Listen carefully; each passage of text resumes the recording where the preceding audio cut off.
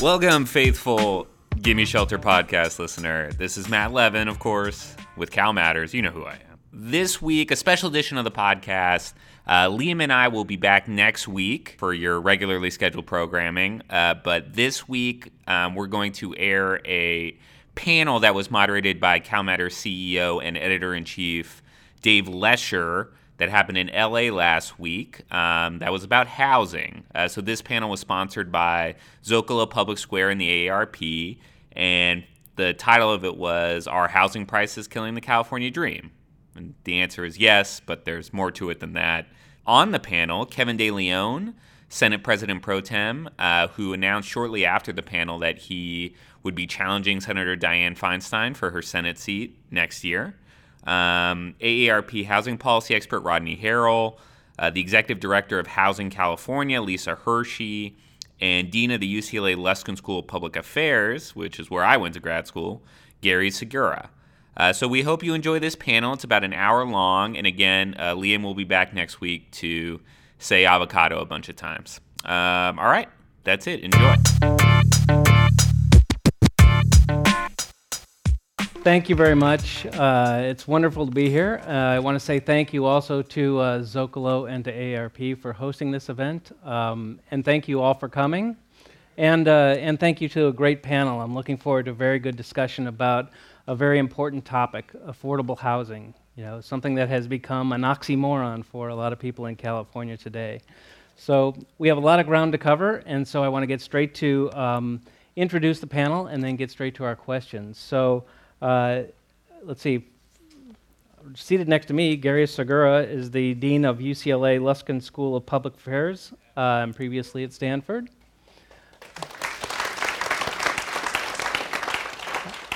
Next to Gary is Lisa Hershey, the executive director of Housing California. And next is Rodney Harrell, director of Livability Thought Leadership at AARP in Washington. And Senator Kevin De Leon, President Pro Tem of the California State Senate, and host of us tonight in his district here. So we have, like I said, a lot to cover, and I'd like to just make sure we cover some of the basics with it, get the perspectives on this panel for, you know, how big of a problem is this? What's the cause of the problem? And what are we going to do about it? So I think for the first question, we'll just go down the row like this. I'll start with you, Gary. But, you know, how big of a problem is affordable housing in California? And you know, another way to ask that question is the title of our event tonight. You know, are housing prices destroying the California dream? Yes. I think you're asking me to say a little more than that. I think it is a tremendous problem. I think it is one that affects all ends of the economic distribution. I think it affects all ends of the age distribution. I think it's hard to buy a house if you're a young couple with a baby. It's hard to hold on to a house if you're approaching retirement age. I am one of millions of Californians who cannot afford my house the day I retire. I think that more than that, from my perspective as a professor of public affairs, is that there is a set of problems that intersect to create the housing crisis in California. It is the way we zone. It is the expectations we place on people who build housing. It is the expectations we all have for the types of places that we live.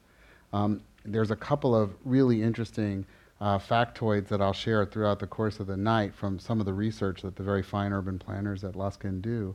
But the first one is that 75% of the residential land in Los Angeles and Los Angeles County is zoned for single-family dwellings. And as my colleagues Pavel Monkkonen and Mike Lenz would point out in the work that they've done, it turns out that those sorts of zoning laws create class segregation and they create housing scarcity. And that's just one of a dozen problems that intersect to create the housing crisis. So we didn't get here because of a single cause, and we're not going to escape it with a single solution. Thank you. And Lisa Hershey, how about you? Are housing prices destroying the California dream? How big of a problem is this? Yes, so I'll just build on what you just spoke to and just say that it's taken many years to get to where we are, and there were a variety of factors that created this situation. Going back to the recession, the big crash in 2008. In California, it was exacerbated in 2011 when our governor did away with redevelopment, which then we lost over $1 billion per year in affordable housing. And then there was big industry pushes to ensure that it was hard for local governments to make sure that there was housing built for everybody, that the zoning really supported that. And then there are things built into our tax structures that make this really challenging. So yes, I would say at this point, virtually everyone is directly connected to housing affordability, housing insecurity, or homelessness, either personally connected or someone they're close to. It is definitely connecting or affecting our seniors who are maybe house rich and cash poor. Right, and our young folks who are leaving the state. So I think that it is a big issue. We are super excited in California. Our legislature and governor just passed 15 bills that are definitely start of the change and a framework of solutions that are going to help us transform all the discriminatory policies and practices that have made it really difficult, particularly for people with the lowest income, lowest wage workers, and people of color in California. And we're going to start shifting the tide. Do you think it's changing behavior, or are people leaving California because of the housing prices, or not coming to California? Well, the research would suggest both. That is definitely happening. And I think one of the biggest things that Senator De Leon and we were just speaking about was so many of our communities, including the community we are in, we have had communities of color, rich, deep communities for many, many decades. And as our communities are changing, we've got some investment in transit and development. It is pushing our neighborhoods out. So the communities, the folks that have owned these spaces for so long are being pushed out, moving farther away from work that's causing other issues, and some are leaving the state. They can't live close to their jobs. They need stable homes to keep their kids in school, to have everything that their families need, and they're having to pay too much to rent and not able to stay in California. Thanks. And Rodney Harrell, you have a national perspective about this issue, and so how serious is it in California? So to your point, there is a national crisis in terms of affordable housing, and unfortunately in California it's even exacerbated above that in many cases. We just talked about the fact that many people are thinking about leaving the state. We just did a survey, California Dreamer, California Struggling, and it looked at this question, and we saw that almost 2/3 of Californians have thought about leaving the state due to these high housing costs. And this is particularly amongst certain groups. And there's a wide variety of issues that have come to do this, but the real thing I think we should pay attention to is the impact that these prices have on people's lives overall. That housing costs aren't in isolation, that they're the largest part of people's budgets normally. And so you're paying too much for housing, well then that has to come from somewhere. Does that come out of your transportation budget? Does it come out of a health budget or other things that you might need? And so it's the way that these high costs impact people that becomes one of the larger concerns that we should have. So destroying the California dream? I think it's tough. It frankly, it's a very tough thing, especially because very few people tend to think long term. We find very few have $1,000 or more in savings for that emergency that might come. So what I worry most about are the folks that have not planned for some emergency, and then as soon as that emergency happens, something happens to your spouse, you have some kind of health crisis yourself, you lose a job, you retire, any of these life changes happen. If you don't have affordable housing options for yourself in a community that you like, then you end up shortchanged, and that's the worst case scenario. Like a wildfire. And it can burn for a long period of time. Yeah. Senator, yourself, how serious do you think this problem is? I mean, California is ranked one of the highest poverty rate in the country based on the supplemental poverty measure, partly because of the housing prices. How serious do you think this problem is? Well, I'd underscore and emphasize and italicize and bold the word yes, that Gary started with. Without question, this is a major crisis for the sixth largest economy in the world. And I want to put this in context because there's only 5 larger economies on this planet larger than that of the state of California. Obviously, it's the United States as a whole. In the aggregate, it is China, it's Japan, it's Germany, depending on the good day, the fluctuations of the pound or the sterling, it is the UK. And at number 6 is the great state, our state, the state of California. And if you're remotely interested in rounding up the top 10, number 7 is France, 8 is Brazil, 9 is a country that's been in the news for quite a bit, Russia, and number 10 is Italy. So California's economy, our GDP is larger than that of Vladimir Putin's Russia, to put this in context. And our GDP is twice as large as that of the state of Texas. Now, being that as it may, being the 6th largest economy in the world, we have a housing crisis, and it's a big driver, without a doubt, when it comes to poverty, when it comes to displacement, gentrification, when it comes to the issue of homelessness. We have 21 of the top 30 most expensive rental housing markets in the country. Mm-hmm. And if you were to work a minimum wage job, on average, if you were to work a minimum wage job, you would need to work 3 of them full-time to afford a 2-bedroom apartment on average in the state of California. So this is a major, major crisis.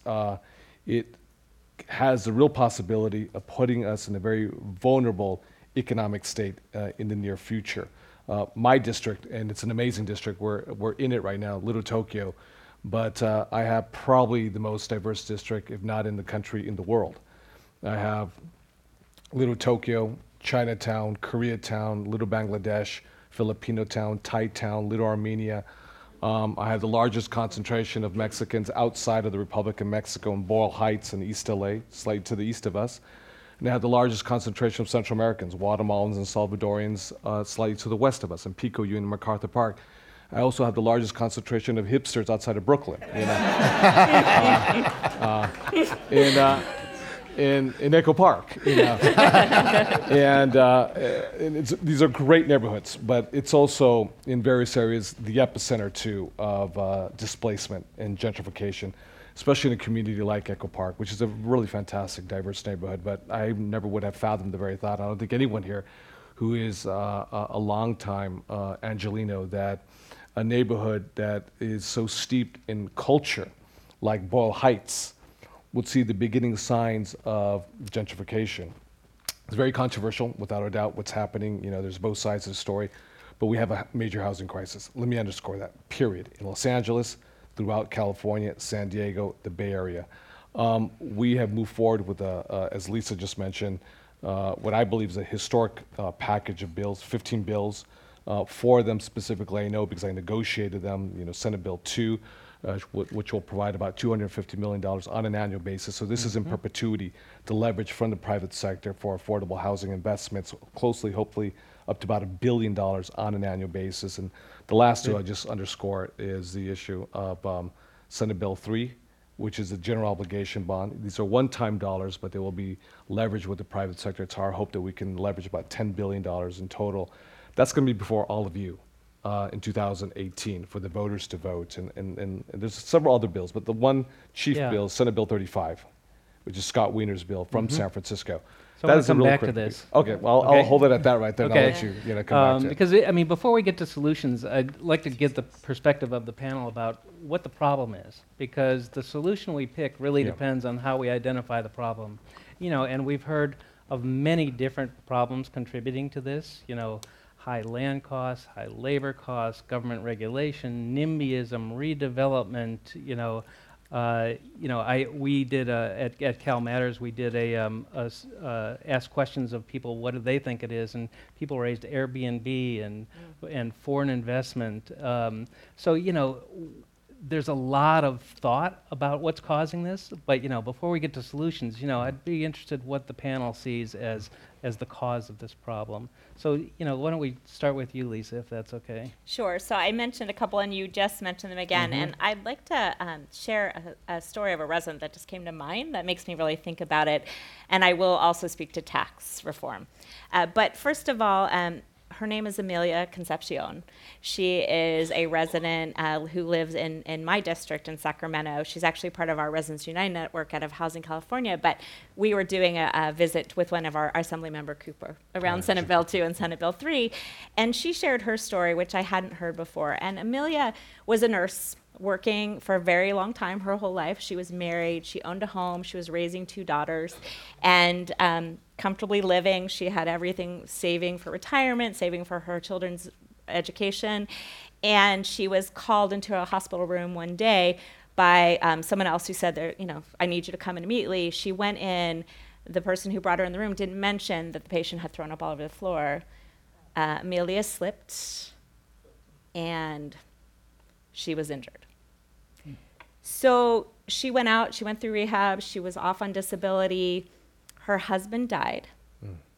She finally was able to return to work, but she no longer had a job. She couldn't afford to pay her mortgage.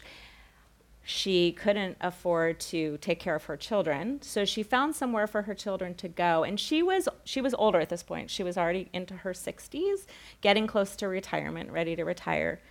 So she didn't have a place to live. So she went and talked to social workers in the community, and the social workers said to her, and this is in Sacramento, and I quote, "Here is a tent. Go set up at the river." And so this is someone who worked her whole life, who is like probably many of us in this room, had did all the things that we thought, but all the systems that were in place, we think we are safe, and then there was these series of events. Fortunately, she ran into someone else who said, you know what, there's places for people who are seniors or other kind of homes. Come and check this out. And she was able to get into an affordable house, which we have long wait lists now. But because of that, and because of this whole experience, Amelia has become this incredible advocate for investment in affordable homes for everyone else. And so what we know about housing is housing instability that is caused by a variety of different factors, including discriminatory policy that we've had for a lot of years, by taxes. A lot of us have subsidies. We don't even realize it. We get mortgage interest deduction for our homes, particularly if you have really expensive homes. That's where the subsidies go. They do not go to people who rent. They do not go to lower income people. So it is very difficult if you look at the American dream, if you have a lower wage, and chances are that may have come because you did not have a stable home, you couldn't finish your education, you didn't have other access. It is very hard to build wealth, to even rent, get everything else you need, education, and then save for a home. So I feel like there are a variety of different factors. You've mentioned some, and I know my panelists will hear too, but we haven't invested as a state or a nation in infrastructure, in affordable homes, in transit, into livable communities, all the different things that are connected. So people can stay in a home with their family. They have access to schools, they have access to jobs, they have access to food and health and all the things that they need in order to thrive and survive. And that stability of home makes everything else possible. And so those are a few of the things that I think are key. So how our tax structure is set up, how our investments, we've lost $1.7 billion a year in investments in California, so we need to produce more, we need to preserve what we have, and we need to protect our renters and other people in the places they are. Thank you. And so Roddy, what do you put your finger on when you look at what's causing this issue? Yeah, and the simple answer is supply. That there's not enough housing units of the types that people need. And so we just got to part of this that, we're here today to talk about affordability. That's a key issue.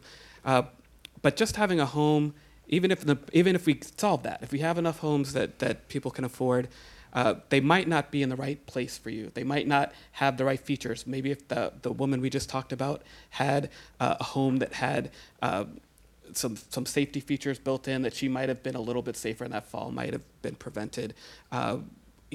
So having a home that's designed for people regardless of their needs, having homes that are in livable communities, meaning that they're close to the things that people need, the transportation networks, the community features and services, all of those things, and a home that they can afford.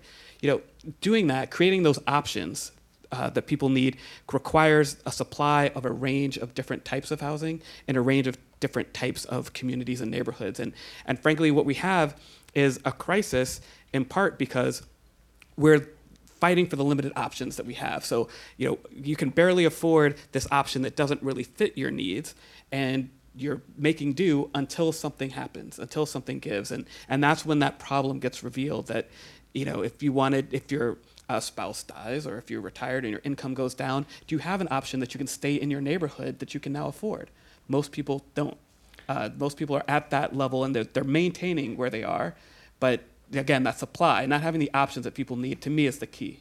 So do you put your finger on building not enough houses? I mean, do you have a sense of why there aren't enough houses? What's keeping us from building? Is it, I mean, Lisa, you mentioned funding, obviously. Are there other barriers, do you think, to building the number of houses we need? There's a range of barriers. So, and we've touched on a few of them. I'll touch on some more on them again, and to say, we talked about zoning a little bit and the amount of single-family homes that are built.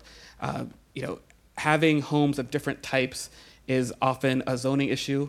Communities don't necessarily like a lot of housing options at the big level. They'll say, we don't want too many apartments in our town. That kind of thing happens. So you get zoning that's built to have homes that have nice large yards for folks. But all of a sudden, taken at a bigger level, you might not, when you build communities like that, you don't have enough housing near transportation options for people. So now the community as a whole suffers because they don't have those options, in addition to the individual who can't afford the home in that community, right? So you have that being an issue. Also, one thing we haven't mentioned today that I'm very actually excited about, I guess I'm jumping to a solution a little bit, are some of the things like accessory dwelling units and those kind of modifications that people can make to their homes. And California's made a lot of progress, probably the most in the nation recently on that. But what that reveals on the backside is that a lot of our homes weren't built the right way for us in the first place. That we've now got this existing housing stock full of housing that doesn't necessarily meet our needs. So we've got to figure out how to build the housing that we need on top of that layer. We're not starting from scratch here. That's one of the biggest policy issues with this, that we're starting from a state where we have a state. A state where we have of this housing built, we've got the transportation system, we've got the community stuff the way they are, and they don't necessarily work. So we've got to figure out the ways to move to that next level where we can insert the options that people need. Thank you. And Senator, I'm interested in what you think is the cause of this problem, but also curious what you think of NIMBYism and the state and local relationship on this issue especially. Do you think there's any? Well, I'd say all the above, and of the answers that the great panelists gave today, and then some. I think you had made, perhaps, David, a reference to foreign investments coming in and sweeping up a lot of availability on the market, pennies on the dollar. Obviously, when we suffered the worst economic recession since 1929, when a lot of folks, lost everything. Obviously, they lost their homes, foreclosures, and so there's a whole variety of factors, obviously, and that leads to less supply, obviously, on the market. There is a supply issue. There's no question about it. There's local government issues up and down the state of California, and it's the right thing to do, to accept the critique overall with regards to CRA and the evisceration, if you will, of CRA being the community reinvestment, development program that many local governments up and down the state relied on heavily. Some local governments did a good job with it. Some other local governments were very abusive with the money, and there was always an accountability issue. If in fact were we actually building the housing that was needed and the right housing that was needed, and many local governments in fact were commingling these dollars and not using the dollars for the intended objective. So that's why we were in the middle of a huge crisis, and it was where you had to make a choice between senior citizens who had the early signs of dementia and funding that would be cut, and children who were on the spectrum, either Asperger's or autism, who needed the funding, the critical dollars, or CRA dollars, with local government. And we made a very difficult Sophie's choice, but I think at the end of the day, I stand with the decision that I made collectively along with the governor. It has hurt, no doubt about it. I will recognize that. But there's a whole variety of factors. The issue of NIMBYism specifically. We do have some NIMBYism that exists up and down the state of California. It is a reality.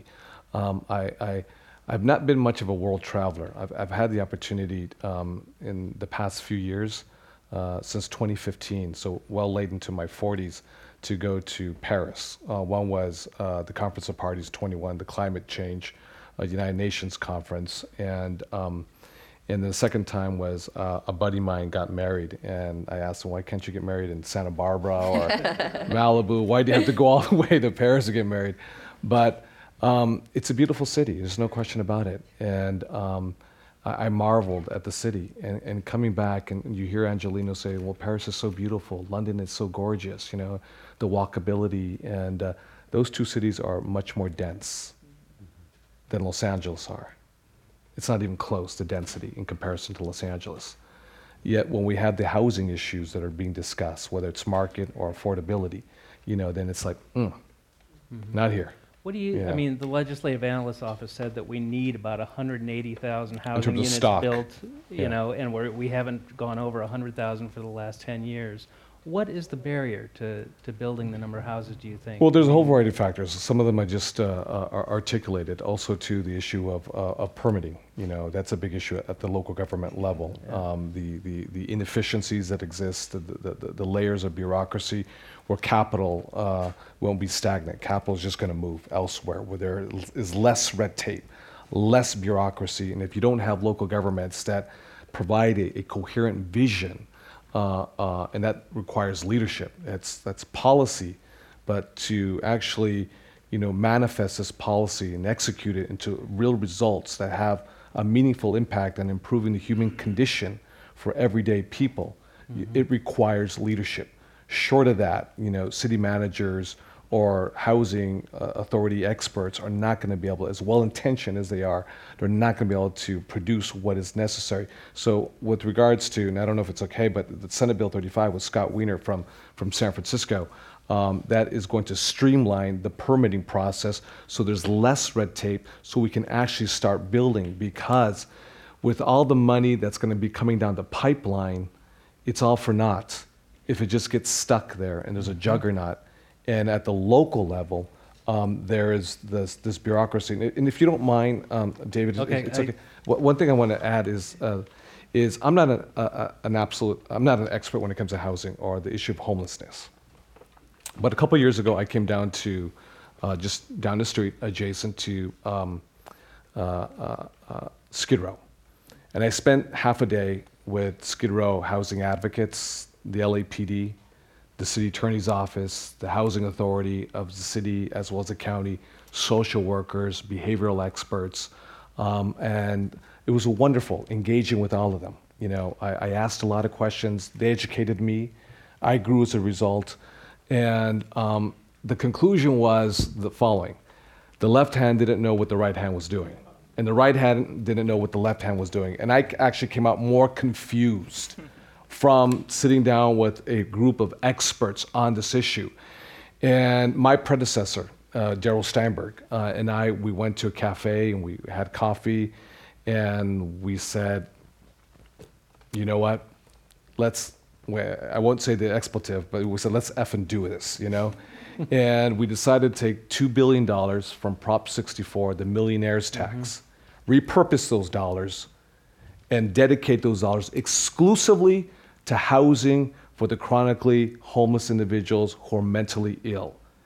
And we didn't decide to call for a blue ribbon, a panel of experts and then come with a report and, that you'll be issued. We said, let's just do this. And that is sort of metaphorically speaking, sort of cutting through the red tape and cutting to the chase. Now, the last thing I'd say is this: the money is flowing. And there's a development supposed to happen in Boyle Heights, in the neighborhood I represent. That has been stopped. That has been stopped. And that's why I'm saying at the macro level, we can move all the capital that's necessary to catalyze and accelerate and attract money so we can continue to build. But if at the local level, the leadership is lacking, then it just takes a really bad problem and makes it even worse. Thank you. I apologize for it.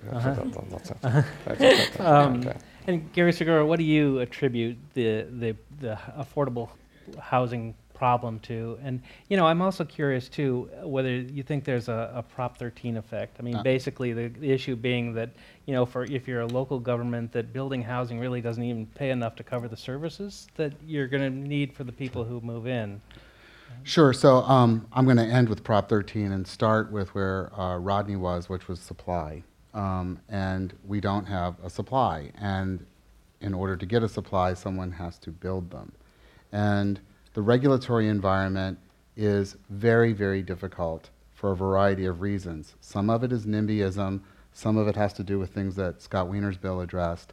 But there are other things that are imposed by, in some instances, local government that make pulling a building permit the most expensive thing you can do in California. Now, it is popular in California to dislike developers. Okay. And I'm not here to represent developers, though if there are any developers in the room and you'd like to make an investment in public higher education, see me after. But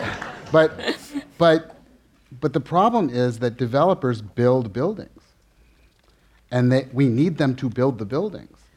And one of the basic rules of economic activity is people don't do things unless there's a sufficient economic return. That's basic economics. They even teach that at USC. So, got it in. Well done. So there has to be a financial return from the activity. When you pull a building permit in many localities in California, you're responsible for widening the streets, providing additional parking. In some instances, you're taking on all sorts of wage issues, you're taking on all sorts of environmental mitigation issues, which may or may not have anything to do with the property that you're developing. So we cannot use developers and development as the solution to solve all other social ills. Let's take transportation, for example, which these things are intimately related. My colleague Don Shoup at Luskin would tell you that there are 8 parking spots for every car in North America. 8. But we're going to require developers to have additional parking, which means they build less units, and on average they build larger units in order to recoup their costs. So when we impose various additional requirements on what developers do, we raise the cost of building housing. Now this came up recently in the discussion of linkage fees, and this what gets us to Prop 13. Linkage fees are a way to make the developers pay for all the other social things we want to pay for. And that's under the assumption that the developers are benefiting the most from housing development. But in fact, they're not. We, the taxpayers who own homes, are actually reaping the greatest single benefit because our home values are skyrocketing in part because there's a lack of supply.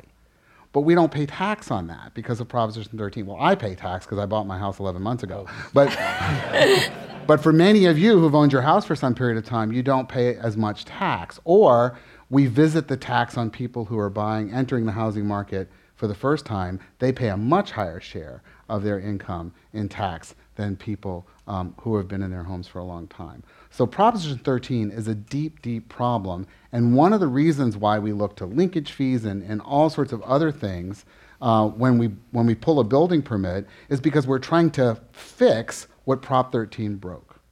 Now, I'll leave it to the elected officials to tell us if there's any way to fix Prop 13, but it is a severe, severe constraint on what the state can do. Can I add something Yeah, to Prop absolutely. 13? Yeah. So Prop 13 happened in 1978, and I saw the benefits. My family experienced the benefits of it for residential. What people don't realize is there was also corporate protections.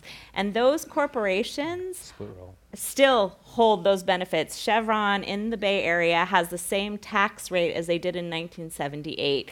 So I think the bigger issue is around the corporate protections and less about the residential. The other thing that people don't realize, and I was just talking to my mom about this, in 1978, when this happened, my parents, it was our first home that was frozen. But we lost our lockers and our school bus immediately. So we felt it at the schools. And what happened is the money got redirected. And what is incentivized at the local level is businesses. It's not building residential. So it's exacerbated. And there is a movement, Make It Fair, to address Proposition 13. And there's a lot of town halls happening across California, a lot of ways to engage. And I think that's part of the solution, too, is more voices, all of you, all of our folks who are impacted, who have a voice, who this matters to, really speaking up and working with local government. I think there's great things happening in LA. H and HHH, I think there's great solutions, but I think Proposition 13, Make It Fair, and addressing that corporate loophole would bring more than $8 billion a year back Sounds into like we our might local see that on coffers. the initiative. If I could add one footnote, my colleague Mike Manville is the person who's written most eloquently about the cost that we impose on development. But in the end, whether you like developers or dislike them, we need people breaking ground. And so we need to find a regulatory structure, whether it's zoning, whether it's the additional requirements that are placed on new development, whether it's fighting back against NIMBYism, whether it's changing the percentage of land that's dedicated to single-family dwellings. We need to find a regulatory environment that makes it so that people want to build buildings that have lots and lots and lots of places to live in them. And there's a lot of not-for-profit, affordable developers who are invested deeply in making a change in California. They are a huge part of the solution. So, and just last question on this, the problem area.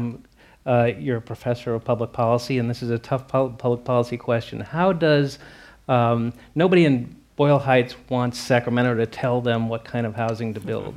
You know, how does it work where it works? Why is California an outlier in that state-local relationship, or is it? Well, can I just say, I'm not sure if that's actually true. That's a myth that's perpetuated, always like Sacramento's doing this or doing that bad, and find a boogeyman, if you will, and it's them up there north. I think that this is such a crisis that we had to intervene. There was no other choice.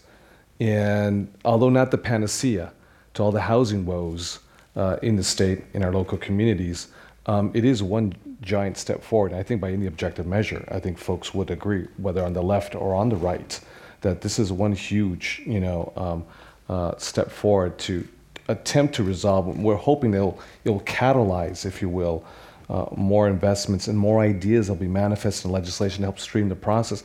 The issue of NIMBYism, I can say this too, there has to be balance as well too, because I know folks want to protect the character of their communities and don't want all of a sudden these just monstrosities that just tear up the fabric of communities. We have to be bold, we have to be honest with each other because of all the social impacts that are real.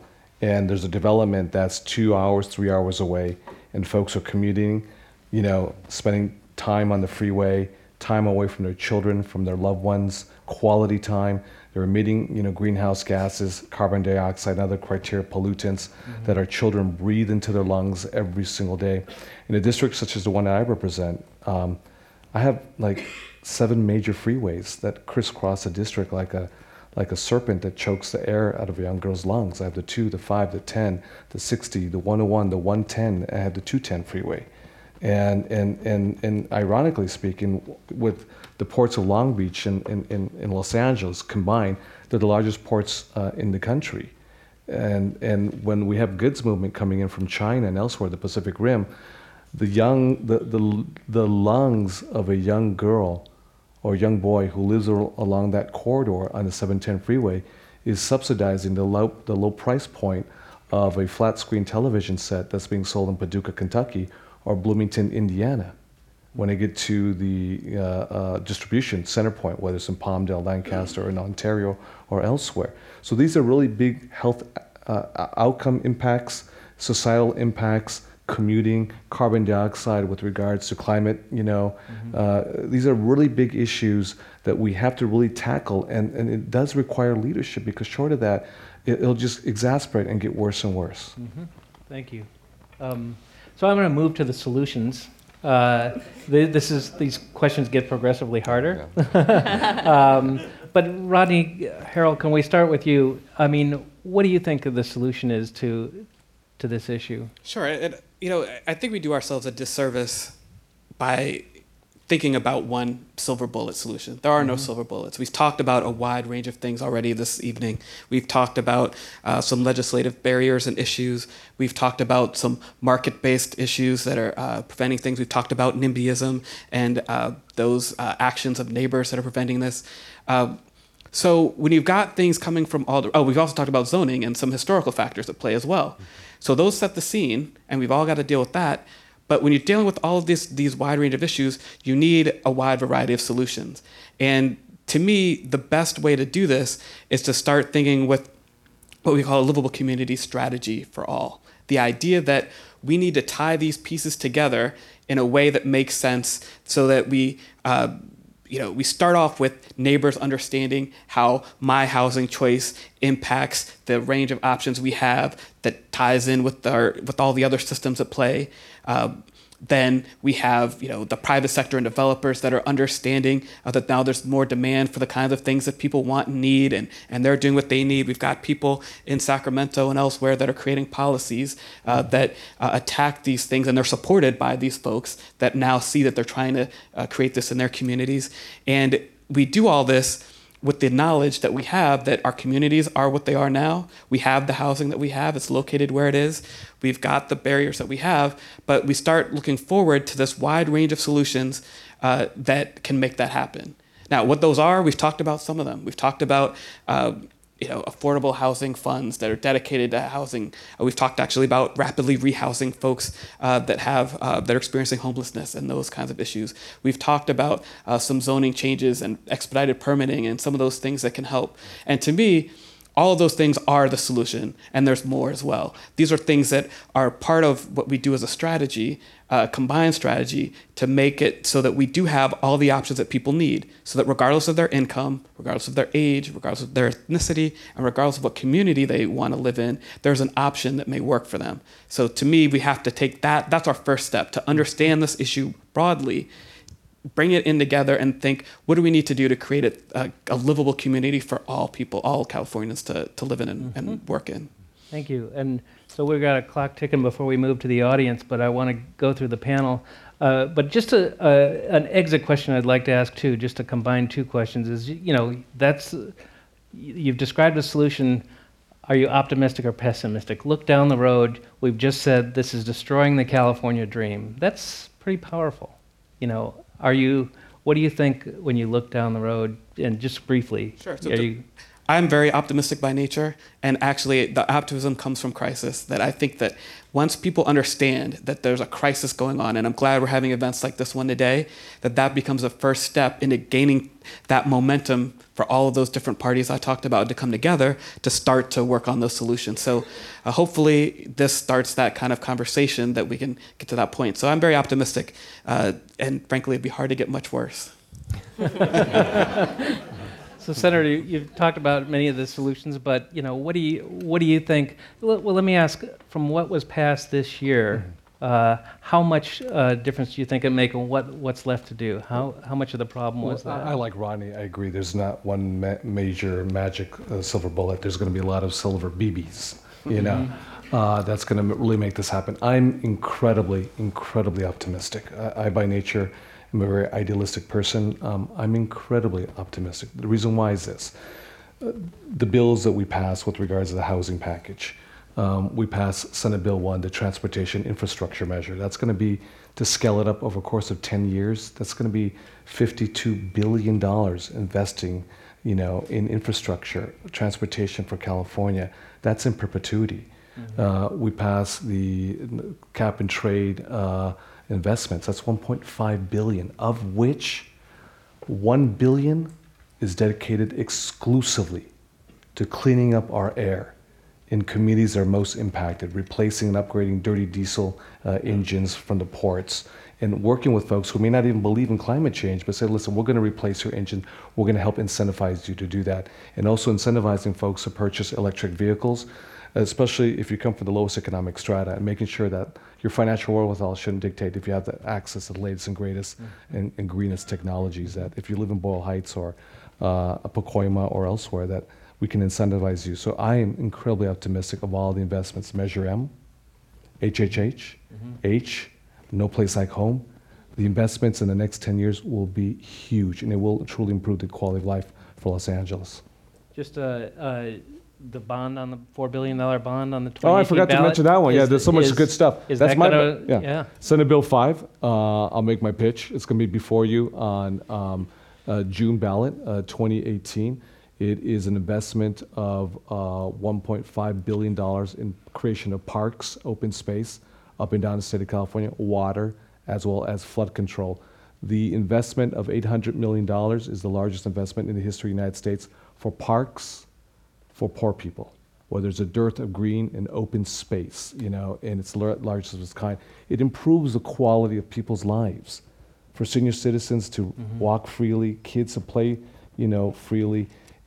Parks, open space, trees, that's a good thing for our community, and that's what we need. Thanks. And we got a clock ticking here. We'll talk more after this. But what solutions and optimism or pessimism, whatever your sense looking ahead as we destroy the California dream? Well, I would say I'm moderately optimistic in two ways. The actions of the state legislature this year were certainly very eye-opening and a giant step in the positive direction. There are also some other things that have happened, including having to do with auxiliary dwelling units, which I think was a really big change, and had the effect of incentivizing the allowance of that in places where NIMBYism had heretofore prevented it. So I think that's a nice step forward. And it may in fact be the solution. The state's electorate is increasingly progressive. The state's demographics suggest that it's going to become even more so. And so that makes me optimistic. You know, if you look at Measure M, which I think was a really important moment in Los Angeles, not only did Measure M pass with 71% of the vote, but it's pretty clear that naturalized citizens of the United States voted for Measure M at rates higher than any other segment of the population in the area that was covered. That's because these are folks who very much believe in effective government and who, in many instances, need to rely on the public transportation sector. Those folks are going to be present to vote on other matters as well. So I think when we start to move towards trying to change some of the regulatory environment that makes the construction of a single-story strip mall a better option than a multi-story dwelling, I think that, you know, pushing in that direction, we're going to have the electorate that will help make that happen. So I'm optimistic in that sense. I think it's a long haul, and I think probably everybody on the panel would agree with that. That's a good point. Yeah. And Lisa Hirschy, how about you? I would suggest this is a historic moment. Our experience with the governor signing legislation that the big three, Senator Pro Tem, as well as the Speaker and the governor and all of us advocated for, a framework of solutions, was a moment in time that I think is the pivot for us, that we all needed to feel and see in California. I think we're all part of the solution. I think everyone needs to engage, all the sectors, all the people, really get out there, be part of the opportunity to vote. If you're not registered, get registered to vote. We've got the affordable housing, veteran affordable housing bond on the November election. We've got a gubernatorial campaign with several candidates that are interested in housing. This is our opportunity to make that change.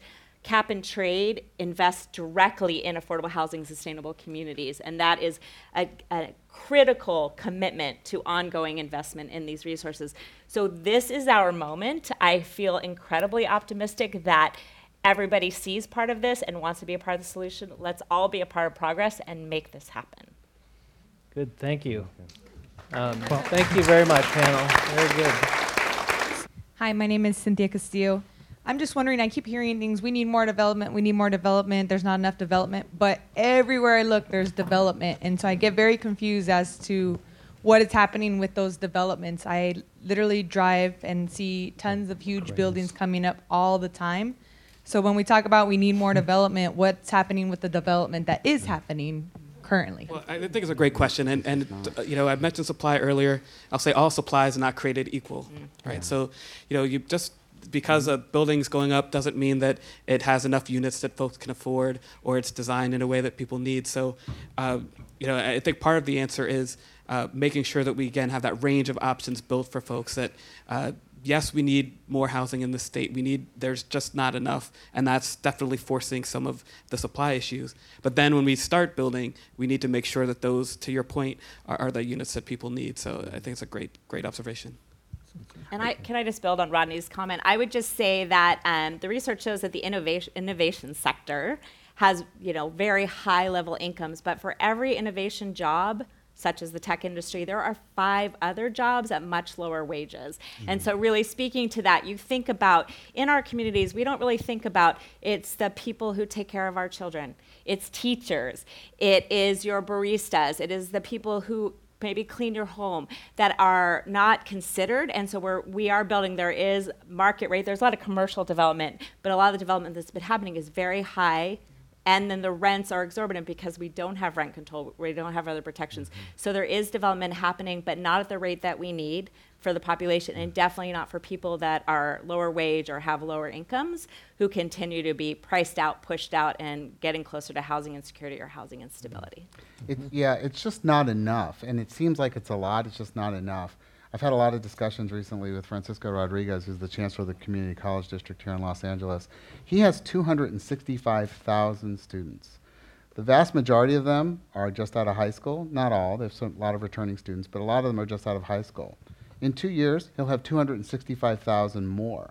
All of those people are moving out of their parents' houses. They have to find apartments. They get married. They start families. Like the number of people, there are 40 million people in this state. It boggles the mind. There are 47 million people in the country of Spain. There are 40 million people in California. There are 20 million plus in all of Australia. Right, and they all live on the coast. They all live on the It's the landmass the size of the United States. And Australia's continental size of USA. Right, there's 37 million people in Canada. We're larger than Canada. It boggles the mind how many people are here, which all you have to do is get on the 405. I'm Patricia Perez, and I want to build on Rodney's point in terms of what kind of housing is being built, but actually this question is for the senator. The housing that's being built in Boyle Heights right now, we have young people that are fighting gentrification of their neighborhood because renters are being displaced for housing, and now the people can't even afford to live in their own neighborhoods, and the youth they're fighting back, which of course there's a lot of pushback from people because they're saying you're fighting against developers. Is there some balance there that we can come up with, some ground that we can where we can work together? I understand the concerns and the fears of long-term Boyle Heights residents or generational residents, and obviously they're being priced out. Perhaps they've been long-time renters, and perhaps not. Boyle Heights is an amazing community. We have many communities throughout Los Angeles, throughout the country, that perhaps have never been very attractive for whatever reasons. And now all of a sudden, because of the lack of supply, the issue of demographics, now we have folks who are entering certain neighborhoods, and all of a sudden there's a hot demand. And now if you're an owner of an apartment building, of a house, all of a sudden you can command a much higher price, whereas before you couldn't because there was never really any attraction to enter. There's the market didn't allow for higher prices to be had by an apartment owner or a housing owner. This is a really serious issue because a lot of folks are scared. And then when you see the heated debates and dialogues, the town halls, there's a lot of fear, there's a lot of panic, there's a sense of anxiety, there's a sense of, if I'm going to be displaced, where am I going to live? My cultural identity, my linguistic identity, everything is this neighborhood, is this block. And that's where you're getting this conflict that's being manifested between younger folks who have the financial wherewithal or perhaps a little more disposable income in comparison to long-term apartment dwellers. And that's the difference between ownership and rentalship. This is a major crisis up and down the state of California, not just in Boyle Heights, but this is why I'm hoping that this package that we have moved forward will be the first step of many other steps. And I'm hoping it triggers, if you will, continued momentum, because it can't be, we're done, we washed our hands and this is going to be the solution to everything. It's not. But it's my hope that it triggers many good things to come, and that's why I'm still very, very optimistic. I think this actually raises a really important point that we haven't touched on yet as well, and that's the communities matter. I mean, you mentioned all of the little UN that's in your district, with all the countries that are represented there. People like their communities, they like their networks of friends, their favorite parks, and maybe their faith group or cultural group or what have you is nearby. And so, we've talked about this a lot at the macro level, kind of what's needed across the state or even at communities, but really it's important to note that people care about what's going on in their neighborhood, and they want to stay in those communities. And when we talk to people, we're ARPs, we talk to the 50 plus a lot, and we find that we've got over 7 out of 10 people want to stay in their homes and communities as they age. They want to be there for all those positives. So as we're talking about all these strategies, I really want us to also think about this in a community by community, neighborhood by neighborhood way as well, that people should be able to stay in the neighborhood they're choosing if we do this right. 20 years ago, when I moved to downtown, I asked friends of mine who were working in various aspects of government if how many square feet there were that was empty along Broadway and Spring, and they said, "Oh my God, it's 7 to 10 million square feet." you should move into there. You'll never have to worry about gentrifying anybody out of anything. It's never going to fill up. And as you know, over these 20 years, maybe 45,000 people moved in, and frankly, almost all of them were either in my income range, which is comfortably middle class or upper middle class, or more. It all filled up, and we didn't really get a whole lot of permanent social housing. So if there's going to be more, and I hope there is, maybe twice as much, how do we all collectively do better to make sure that those people who needed it most, that they get included? Yeah, that's a very good question. That's a very good question. And I think that question strikes to the heart of this debate. And I think that the law of unintended consequences, you recall 20 years ago, downtown Los Angeles, at 5 o'clock, right? There wasn't a soul on the streets. Everyone disappeared. No nightlife, zero zilch. And you remember when they built Staples Arena at LA Live, the promise was that all of a sudden that you'd have an exciting nightlife, and all of a sudden you had folks commuting to watch a Lakers game or a LA Kings game or a concert, but they would eat in that vicinity of LA Live, but then they would leave. And then we built a beautiful Walt Disney Concert Hall, and the idea was now we're going to have a lively downtown, but folks would, the demographic who listens to LA Philharmonic, there was no restaurant, so they go straight to the parking lot, watch the concert, get back in the car, and go back, whether they live in the Palisades in Malibu, Sherman Oaks, Encino, or elsewhere, Hancock Park. So it was until the LA City, which I commend them, they did a wonderful job in easing the zoning laws here, that they can convert all these empty, beautiful buildings into lofts. Then you started getting life. And then when you started getting life, you have demands.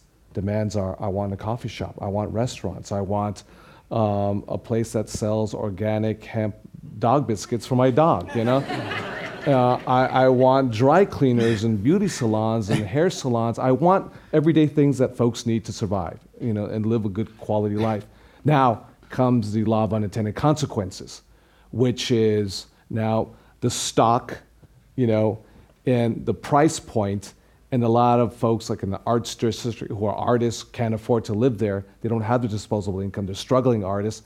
And it's the law of unintended consequences, the desired goals that we want to accomplish, which I think we've accomplished. But now, all of a sudden, we have folks who can't afford to be part of this urban, dynamic, core, which one night I was walking, and I thought I felt like I was in Greenwich Village at 12 midnight. It was stunning. It's a stunning turnaround. So that requires policies at the local level, and I'm more than happy to work with them closely to make sure that those folks who want to live in downtown or already live in downtown felt they're being priced out, that there's options for them too. It cannot be exclusive market rate, because if the market just drives it exclusively, you're going to hurt people, and those people will be left to decide, and they have nowhere to go. And we also have AB 1505, which was part of the package, which is called inclusionary zoning, and it's giving. Who's the author of that one? That was Bloom. Oh, Richard Bloom, Richard from Bloom. Santa Monica, yes. Yeah, from Santa Monica. And so it's giving the power back to local governments to require affordable housing as part of any market rate development that happens up to a certain percentage. And so some of the progressive communities continue to do it, but there was a court case a while ago that took that away. This law gives it back. From a famous developer from Los Angeles. Yes. And we fought very, very hard for this. The Medici and all those things, you see those Italian theme. But it is a critical part of the solution, and we encourage you to work with your local government to help implement that. Largest contributor, Donald Trump, too. Next question is on your left. Wow. Stating facts. Yeah. My name is Virginia Waxman. I know that several of you on the panel have mentioned the issue of NIMBYism, and I wonder if any of you would like to address the connection of NIMBYism with the court system here, and especially the groups that sue developers about developments, and particularly in terms of the CEQA law regulations. It seems that in many of these cases, the lawyers are the ones who are the big winners in these situations, and Is there any solution to that? We didn't get into CEQA. It comes up a lot, though. It's time for me to go. Gary, do you want to talk about? I think Gary would. I'll talk about it because I'll tell you I don't know a lot about CEQA. I'll say two things. One is that we do know that there's lawsuit shopping that takes place with CEQA. I think there's some effort to, and I know there's discussions in Sacramento to figure out whether or not there could be reasonable limits placed on how it's used. I also know that there are only that less than 5% of all development proposals have a CEQA challenge registered against it. Like, that's not the only thing going on. So it's blown up to be a much bigger problem than it is, but it is a problem, and the folks in Sacramento are going to be very unhappy to talk about it because it can get you caught, in a sense, between two different progressive forces, one wanting environmental protection and wanting to hold developers accountable, and the other wanting dramatic increases in the housing stock so that we can give people places to live. And so I think it's a very dicey political matter, but I don't think that's the main problem. It's certainly a problem, but I don't think it's the main problem. I don't know if the last thing I'd say is CEQA is obviously there are folks who do abuse the CEQA system. There's no question about it, and have profited royally from the abuse of CEQA, and therefore also stifling the abilities to build housing, whether for the homeless, whether for folks who just need access to quality housing, even walk paths that have been stifled using CEQA as a weapon. It's been weaponized, if you will. The characterization that it has been overly abused, and Gary, you make a very, very good point. It's a very salient point. But I want to just sort of kind of dispel a myth, because I believe that you can, protect our environment and also have economic growth. I don't think they're exclusive of each other. They're not incompatible. I think they are compatible with each other. Protect our environment, the air that we breathe, open space, as well as economic growth. We just have to be more creative about how we do this, and not just take a meat cleaver, legislatively, and sort of just start going at it, and out comes this monstrosity that simply doesn't make sense. But because we try to deal with all the various political interests across the spectrum to find consensus and common ground, we came up with a Frankenstein version that works for nobody at all. Yeah. My name is Mark Andrada. I previously lived in Koreatown as a renter, your district, and as of early this year, I became a homeowner in Pico Union. Oh, as you know, all the development, the commercial development in that region is insane. Yes. Boston Staples Center, all those buildings, hotels, etc. My question is this could be for anybody in the panel, is I work for a developer. Mind you, it's a nonprofit, permanent supportive housing in downtown for the homeless. So my question is this: in light of the passing of Triple H, and also with H for services, and Triple H for supportive housing, why is it so difficult to build, especially specifically Los Angeles? How is it so difficult to build here in LA, in spite of the fact that the community has supported HHH and H in large numbers? I was going to ask that question myself, because let me put this into historical perspective.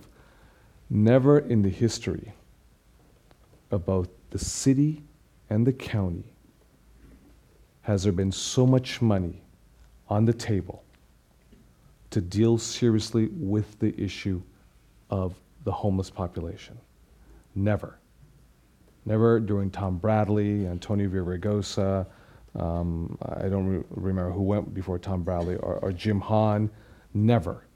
With No Place Like Home, which is $2 billion for the state of California, with HHH, as well as H, which is the mental health wraparound services that we need for our mentally ill who are homeless. Never has there been so much money. So the execution has been done, and by the voters of the city and county, who I admire and respect greatly. You have really stepped up. Now the question becomes: is this all for naught, and it gets bottlenecked because now we can't get the permitting? We can't get the zoning. We can't, is there some NIMBYism?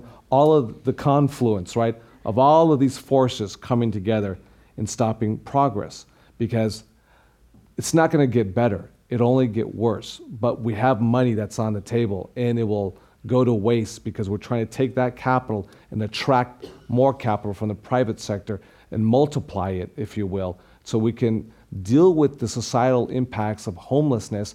So it's not healthy to have someone who sleeps in front of your business doorstep. It's not healthy for the individual. It's not healthy for the business owner who's invested their life savings to open up a restaurant or a coffee shop. It makes no sense when the LAPD picks you up, books you, fingerprints you, takes your picture, and then you go to court, and you went to court because it was a failure to appear, because you're schizophrenic, you're bipolar, you're depressed, and you don't know the difference between night and day. So how are you going to be cognizantly aware that you got a ticket? And we go through this revolving door constantly, and that's why I was just stunned, and like I couldn't figure out the left hand doesn't know what the right hand is doing, and that's when my predecessor and I, Daryl Steinberg, just said, you know what, we're going to move $2 billion because the issue is housing with the wraparound services. You cannot give mental psychotherapeutic services to someone who is mentally ill, and then they go back into the alley, in Santee Alley, and live in a cardboard box. You're burning money with no visible outcomes from the taxpayer. That makes no sense at all whatsoever. And again, it's almost a schizophrenic policy, or lack thereof, if you will, that happens in many local governments up and down the state of California. Anyway, that's my soapbox on that issue, because I am serious about the issue, because I don't like what's happening, you know. And that's why you've got to streamline the process so we can start building what's needed for the communities. And I went to one housing development, a homeless, not shelter. Permanent supportive housing. Permanent supportive housing. When I became convinced, because I physically saw it, I was stunned. I thought it was loft. I thought they were lofts at market rate. And then they said, no, this is permanent supportive housing for homeless folks. And like, are you sure? And I went around and around, and I was stunned that you can make something that is aesthetically pleasing and accessible and provides the necessary services on the lifelong journey that they will go through to figure out how they became homeless in the first place. It is possible. So the question is, how do you take what it works and scale it up? And I think it is possible. But I would also suggest, though, that we need to pause and think about, this is the long game, right? There's a variety of steps that take to do production. We now have the investment.